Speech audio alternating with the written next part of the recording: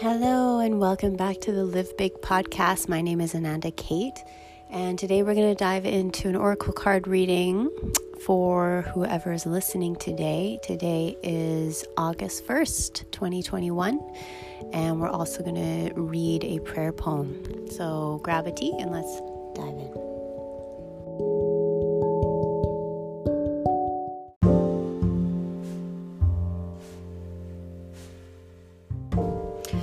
Hi everyone, welcome back. It's been a while since things opened up a little bit in July. I was able to host some events, so I was really focused on being with people in person and prioritizing my energy. So I hope that you prioritize your energy as well and know where to put your energy in terms of what's important to you at that time. For me, the podcast is really a side thing that I want to provide to everyone when they don't get to see me in person. So happy to be back. I feel that August is going to be a little bit of a more stable month. I really felt like July was a little bit crazy. Lots of events, which was awesome, but very, very like an emotional ride. So already feeling in August, this late Leo season is a little bit more stable, calmer, getting back to my roots of, where do I want to focus my energy in my business, more routine based. Also, we have the moon in Taurus. So that kind of explains more about, if you're into astrology, why you might be feeling a little bit more like, okay, routine, home, scheduling, all those planning things, making the house nice, cooking food, maybe purchasing some candles, Here in BC, we are under heavy, thick smoke. We have been for 9 days. So it's been kind of crazy and weird. Totally feeling like we're living in an alternate universe. Haven't seen the sun in a while. It's that thick that we can't even really see the mountain that is near our home here. So really just praying for rain. We had a little bit of rain this morning, so keep praying for rain for us. We really need it for all of the forest fires here. There's over 220 forest fires here in British Columbia, Canada. So send all of your prayers our way for rain. Today, I'm going to dive into the Goddess Nest Prayer, Poetry, Mantra, and Ritual, which is a book that I wrote last year, almost a year ago. I was writing it at this time, finished publishing it on September 25th, 2020.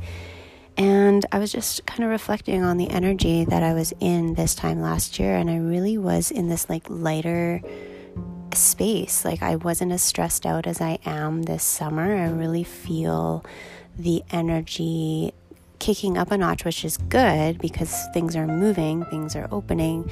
My business is going forward again. There's a lot of stress that comes with that, though, when you're not used to moving this quickly.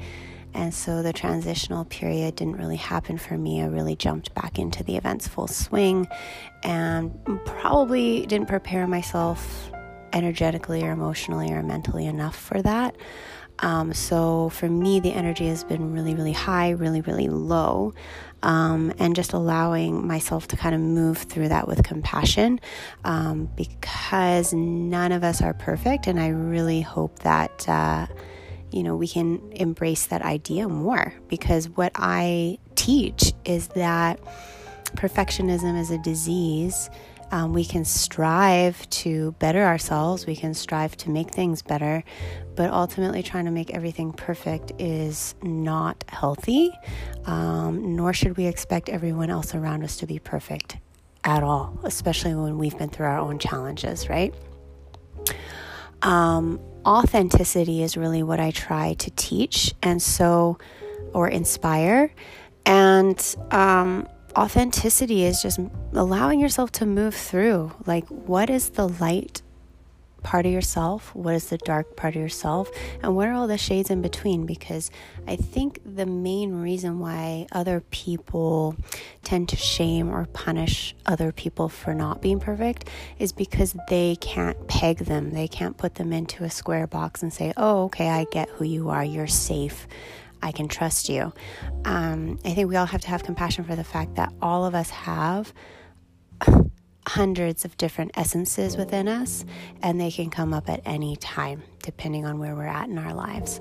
So really, really important to have compassion for everyone and don't box them in to one energy that they're in presently, because that doesn't make up a person. One essence does not make up a person.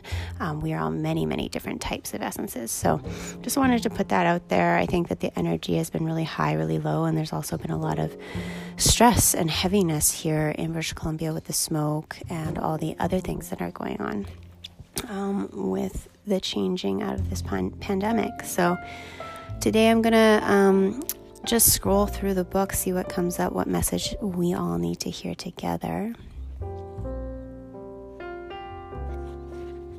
And this comes back to the altar space. So the prayer poem is called The Altar Space.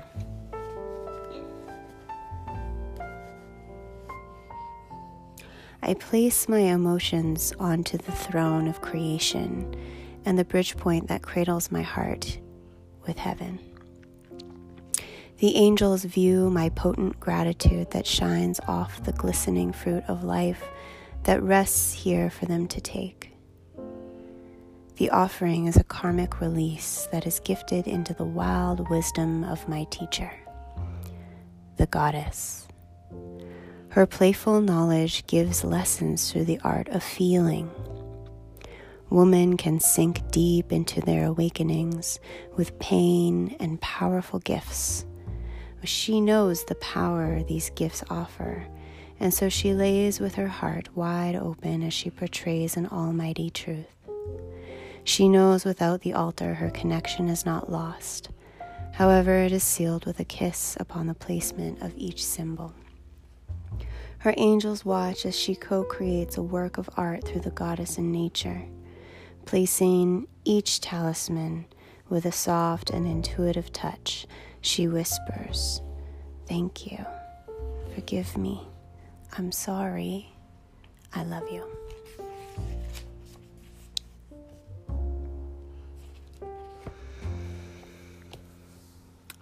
So coming back to the altar space in our home is a great way to ground and really create a bridge point between the ethers, source, and earth here, and bringing these energies, these essences into this reality here for us. And it really helps to ground and bring us back home to feeling safe, feeling connected, and really bonding us with our higher self and the inner wisdom that lives within us. So coming into autumn later this month is going to be really important to ground and to come back into routine, and an altar space can really allow us to do that first and foremost. So today I bought some sunflowers and placed the sunflowers on my altar space, just really energetically and mindfully placing myself back into that space of autumn, harvest, that we're moving and transitioning into that time now. And it's one of my favorite times. I would say autumn is probably my favorite season. And so a great thing to do is also just make a really nice stew, gather up mint leaves, make some tea, all those things that really bring us that sense of home and loving and gratitude for our space and what brings us joy at home. So we have the capacity to create a space around us that makes us feel like we're taken care of, that we're surrounded by all the things that we love and enjoy, that we really create this relationship with ourselves once again. So this season that we're moving into is all about coming back home into the relationship with yourself and your inner wisdom. And I love seeing people's altar spaces. If you're able to share, if you'd like to share, if you have any questions about an altar space, the next page in the Goddess Nest is all about how to create an altar space and the meaning behind it. So that's on page 104. It explains the benefits of an altar, how to set up an altar, a little bit of the history behind it. But ultimately, it's just a guideline to creating your own art through an altar space and connection to Source. Today, the Oracle card is... Let's just shuffle this up a little bit here.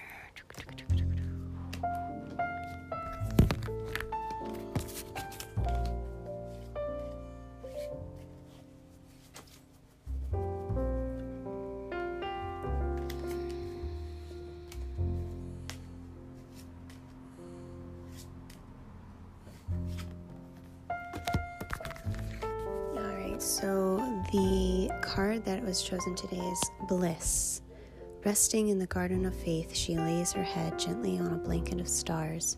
She sips from a honey jar of sweet nectar, nourishing her veins of purity.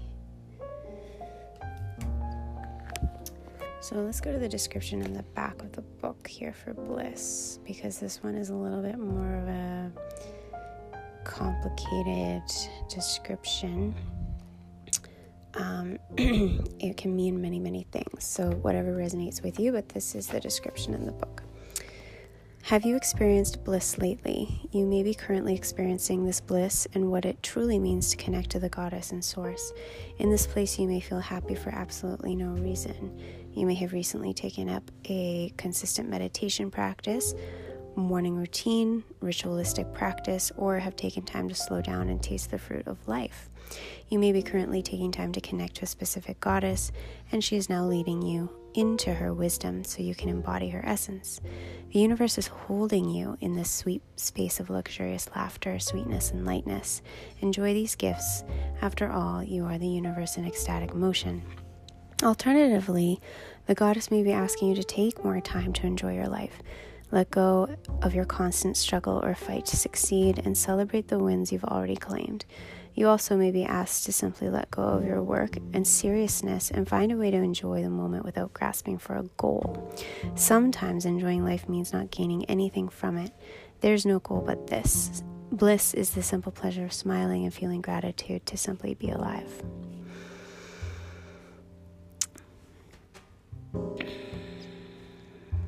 So either one, you've either been moving through this space of truly enjoying the simple pleasures of life, or it is a reminder to come back to that space. So whatever resonates with you for that one. The bliss point really is a space that takes work to get to. It doesn't just come and stay. It's also not consistent, obviously, because if we were just to experience bliss our entire life, we wouldn't really appreciate it or understand what it feels like. So it's important to go through these highs and lows in order to understand what a bliss point feels like. But ultimately, the bliss point is reminding us that it exists, but we also need to fine-tune our focus and our intentions in order to experience it. That means we take time for meditation, we take time for a morning routine, we take time to feed our body nourishing foods, and take time to go for walks in nature and enjoy all the small, simple things on earth. So what are the spiritual practices or the practices that you have that allow you to step into this conscious space that will allow you to awaken this bliss point within you eventually or more consistently, like that will come up more often for you. So it's not something that comes up really regularly for everybody, because we're always, life is really about this like flow of going back and forth. The tide comes in, the tide comes out. And so we have to really, the bliss point ultimately teaches us how to ride that saddle of life a lot easier, instead of punishing ourselves for our mistakes or taking on other people's energy or their judgment. It teaches us how to flow through those hard times a lot easier, knowing that we can always choose to give ourselves compassion. And the more we give ourselves compassion, the more we can actually go out into the world and give that to other people too. I think a lot of us don't give ourselves enough compassion, and so we don't have that to give other people. And so the bliss point teaches us that in order to ride the saddle of life, we need to give ourselves love, ourselves compassion, and to take really consistent measures to make sure we're filling up our cup first before we go out into the world. And that's why all these tools are there for us. That's why meditation is a thing that we are able to do. It's there for you at any time. You just have to sit down and choose to do it. Just have to choose to show up to your yoga mat or to go for a walk in nature. Take these times for you. And if we're not able to protect our peace, take time for ourselves, then ultimately we are self-destructing. And so that is the opposite of the bliss point. When we are not able to invest in the bliss point, we won't be able to ever experience it. So my question to you is, what are you doing this season to invest in your conscious bank account? And your conscious bank account is, what do you have there in your conscious bank account in order to give to the world, right? We're filling up our conscious bank account. What do I say to myself? How do I talk to myself? How do I treat my body? Do I make time for meditation and silence? Do I read, do I take time to read a book or watch my favorite show, or do something that's going to make me feel great about myself, like write a book, write a poem, paint, do anything that's going to really make you feel good about yourself. And that is also ultimately a practice of self-love. So what would be great is if you made a list of all of those things that make you feel good and you know that you should be doing. I don't really like to use the word should, but ultimately there is this energy right now that is telling us there are some shoulds that need to happen in order to elevate into our higher self and tap into our inner wisdom. So things like getting up in the morning and meditating, or doing yoga, or exercising, or reading a book before you pick up your phone. All of these things are going to help train your mind and your heart connection to foster the bliss point. So I hope that this helps you today. I'm really happy to be back on the podcast. And I'm going to try and be back every Monday, Wednesday, and Friday once again this week for sure. So come back on Wednesday. I will have a podcast ready for you again, episode. And we're going to dive into another oracle card reading every episode.